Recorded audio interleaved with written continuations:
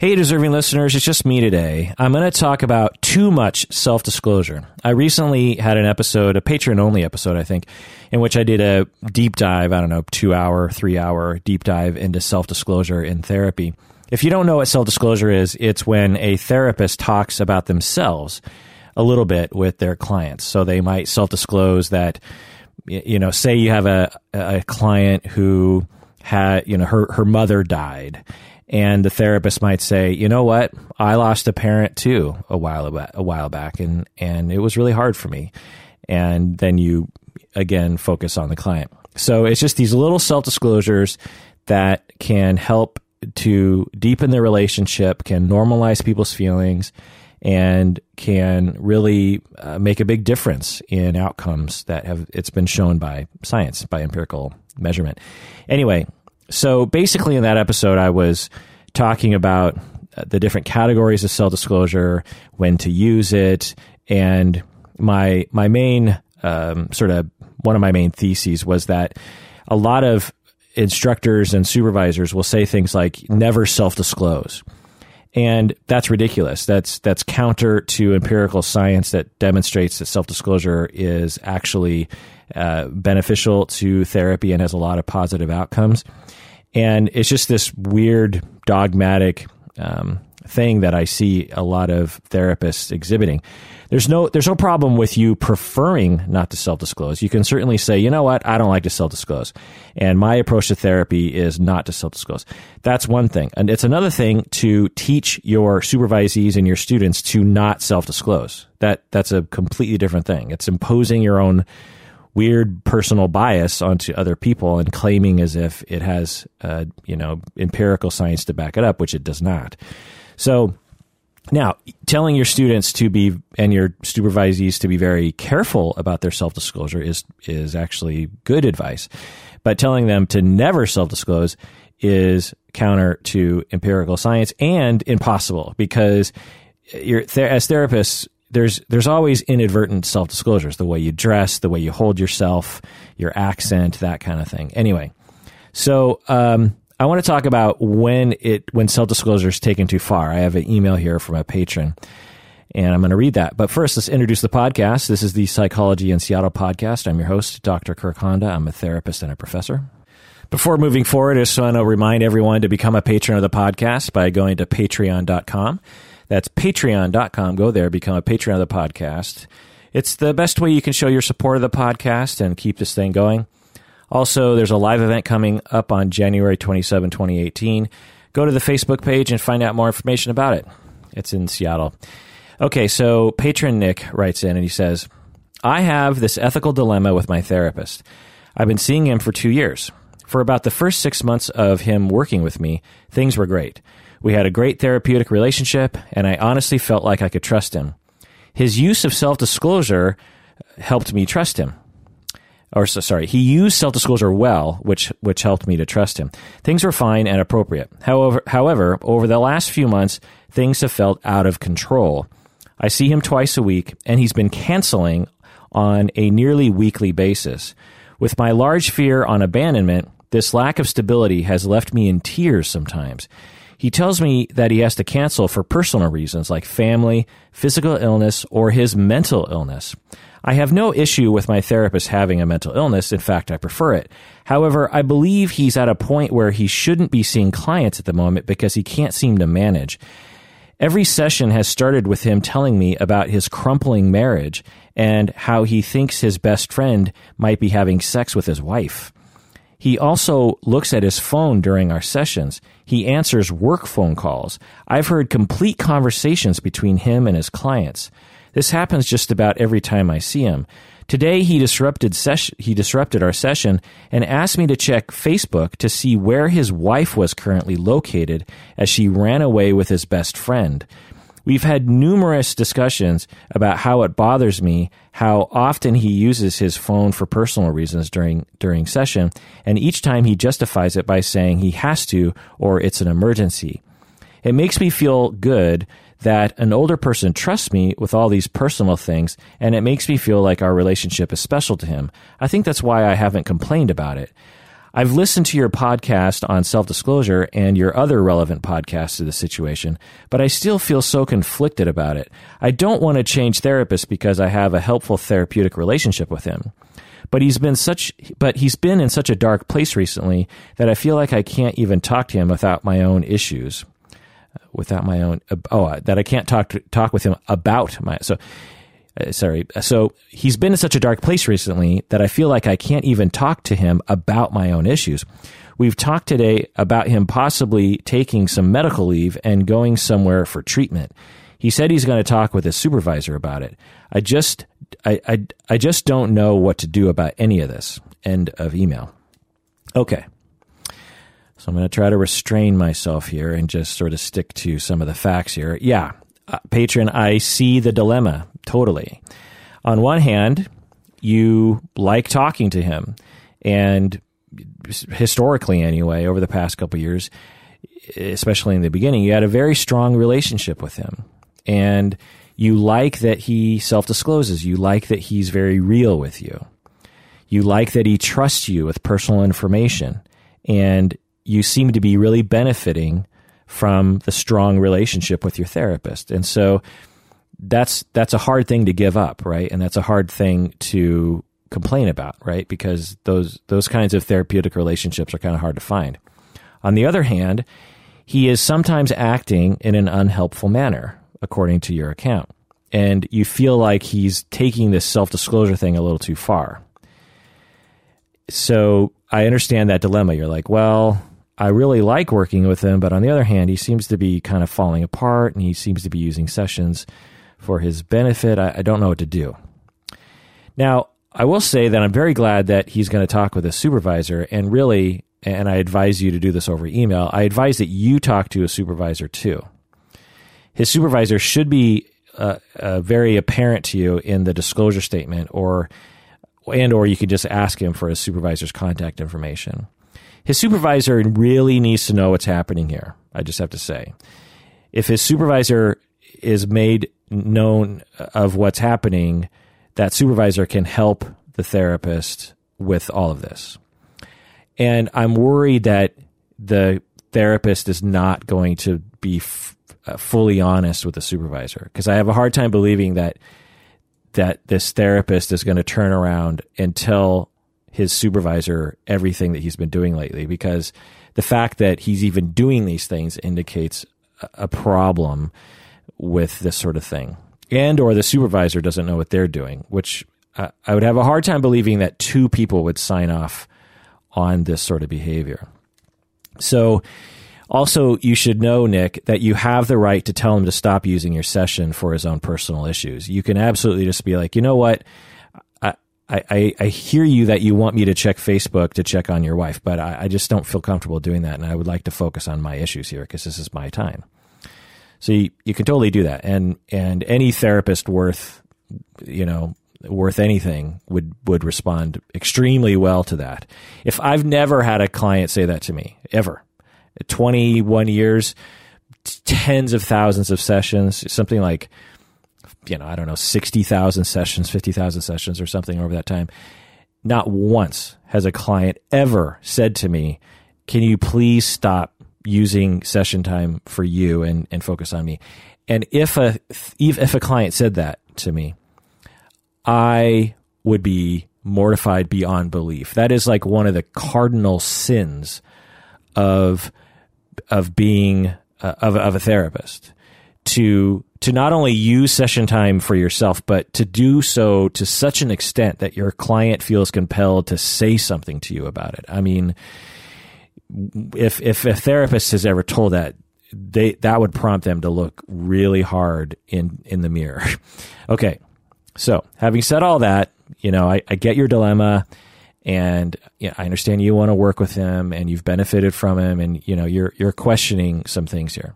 So having said all that, very balanced, non-emotional stuff, I have to go on a little rant here for a second.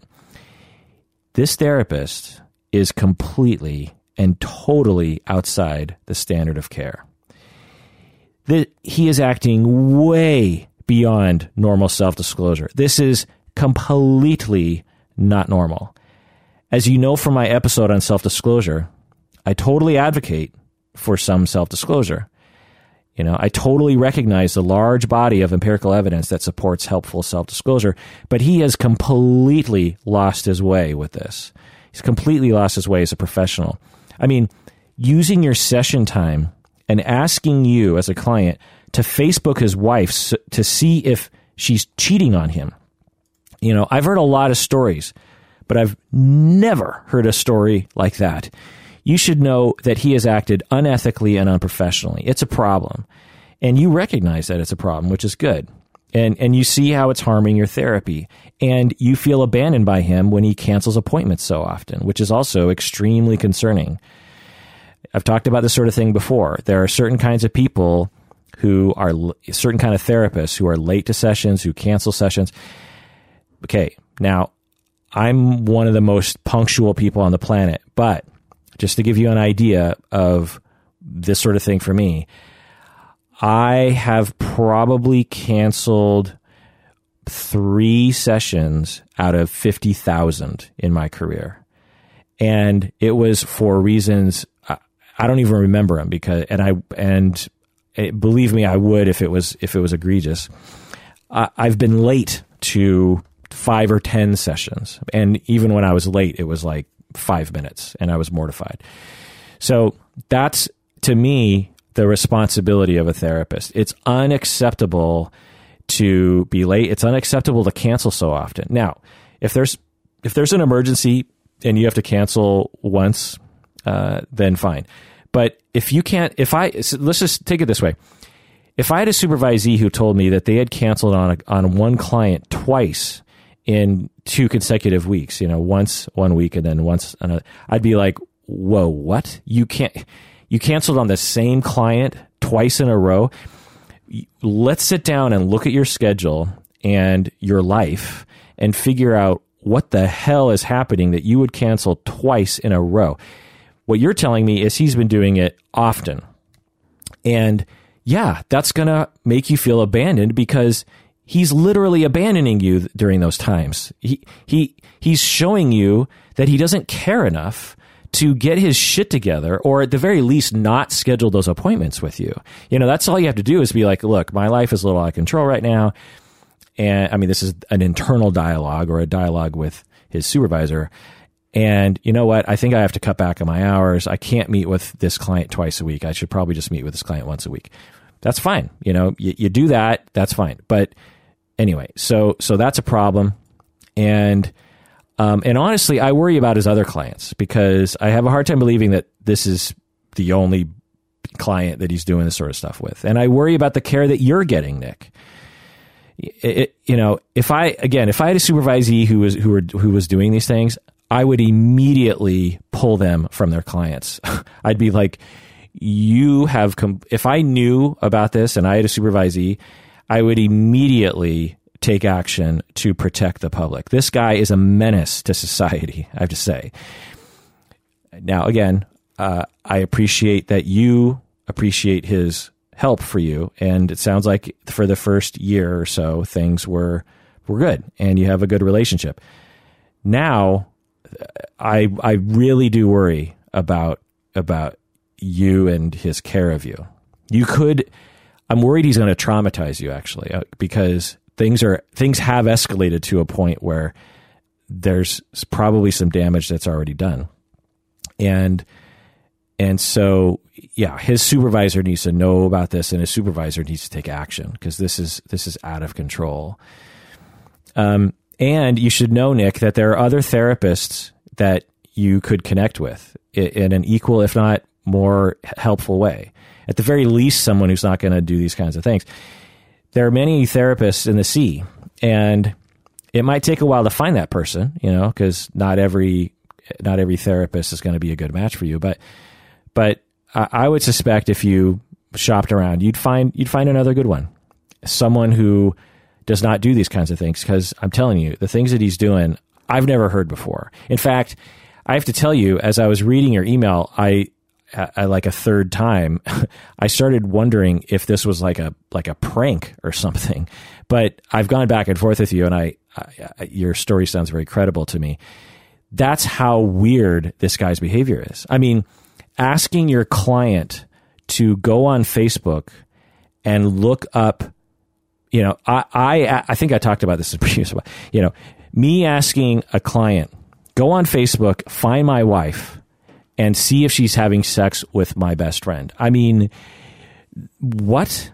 Not only to a client, but you're young. You're a teenager, and ugh. So I recommend contacting the supervisor. If you want me to contact the supervisor, I will. This therapist needs help, and the best case scenario here is supervisor gets involved. The supervisor requires him to start cutting back on his clients, maybe even closing his practice for a while, saying his goodbyes to his clients.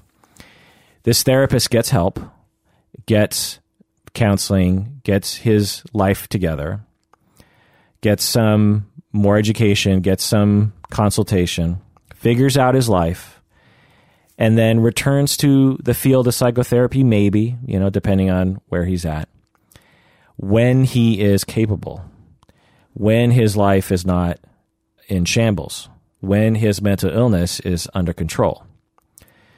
He can continue to self-disclose in a helpful way, but according to your description, he's gone so far beyond, you telling him, hey, I don't want to do this kind of stuff in session anymore, I don't think is going to be enough for him, because the judgment he's exhibited thus far tells me that a little pushback from you is not enough for him to completely, wipe the slate clean for his, because he's got a lot of shit on his slate, shall we say. And he's got to take some time off of work to really clean that slate. It's going to take some time anyway. So let me know what you decide to do, Nick. I'm curious. Again, just want to say I'm really glad for you that you had a good relationship with him and it was beneficial in the beginning. And maybe it will continue to be. Maybe he'll turn it around. Maybe he'll get some supervision, and you'll find that he returns to his normal self that only self-discloses in a helpful way. Hopefully that'll happen, I suppose, but I have a hard time seeing that, honestly. And I'm worried about you, Nick, as I'm sure many of the listeners are. Okay. I wanted to do just a quick follow-up from the art therapy episode. I did an episode on art therapy. Rebecca Bloom, art therapist, she went to the convention for art therapists in Albuquerque, I believe, and she protests along with a number of other art therapists, the Art Therapy Association, because they have aligned themselves with Karen Pence, who is Mike Pence's wife, who is the vice president and is very conservative and very right-wing in some ways, and against LGBTQIA people, and has some very harmful politics, let's just say. There's a difference in my mind between Republicans who want to shrink the government and Republicans who don't like gay people.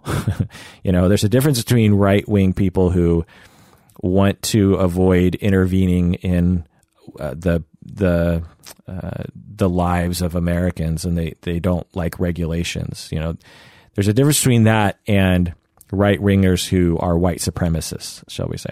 So, and Mike Pence seems to, and his wife, Karen, exhibit some of those backward ideas about LGBTQ people. Anyway, so this patron wanted to remain anonymous because she works in a sector of the world in which she can't make her name known, but she wrote, she had some things to say because she's an art therapist, and she was at that convention, and she has a lot of, so Rebecca Bloom on the episode was saying that the Art Therapy Association needs to cut ties with Karen Pence because of Karen Pence's harmful political views. And Rebecca Bloom was also saying that she felt violated in some ways by the fact that the Art Therapy Association Board of Directors decided to buddy up with Karen Pence. And so this patron wrote in and has a different point of view. And she was, saying that, I think she was saying she's a liberal, or, votes Democratic. But anyway, she writes in, "We drive a division when we so vehemently dissociate ourselves from anyone that thinks differently from us." So this patron is basically saying the Art Therapy Association aligning with Karen Pence is kind of a good thing because it shines a big light on art therapy. And just because we don't agree with Karen Pence's politics doesn't mean that we can't kind of work together. And that's an interesting question because that was what Rebecca Bloom was saying is just like, no.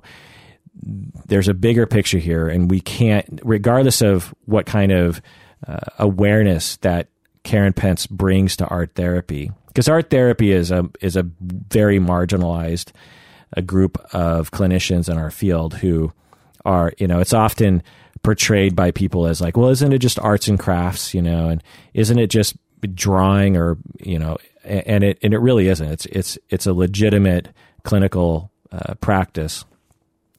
In my area, and I think in a lot of states, you become a different profession and then you add on art therapy. So I know people who are marriage and family therapists because that's how you get your license, and then you add on a certification for art therapy. Anyway, art therapists often feel very marginalized, not only by society but also by other clinicians. And so having the wife of the vice president of the United States of America champion, her main issue is art therapy, and she wants to really raise awareness for art therapy and teach everyone about the usefulness and the seriousness of art therapy.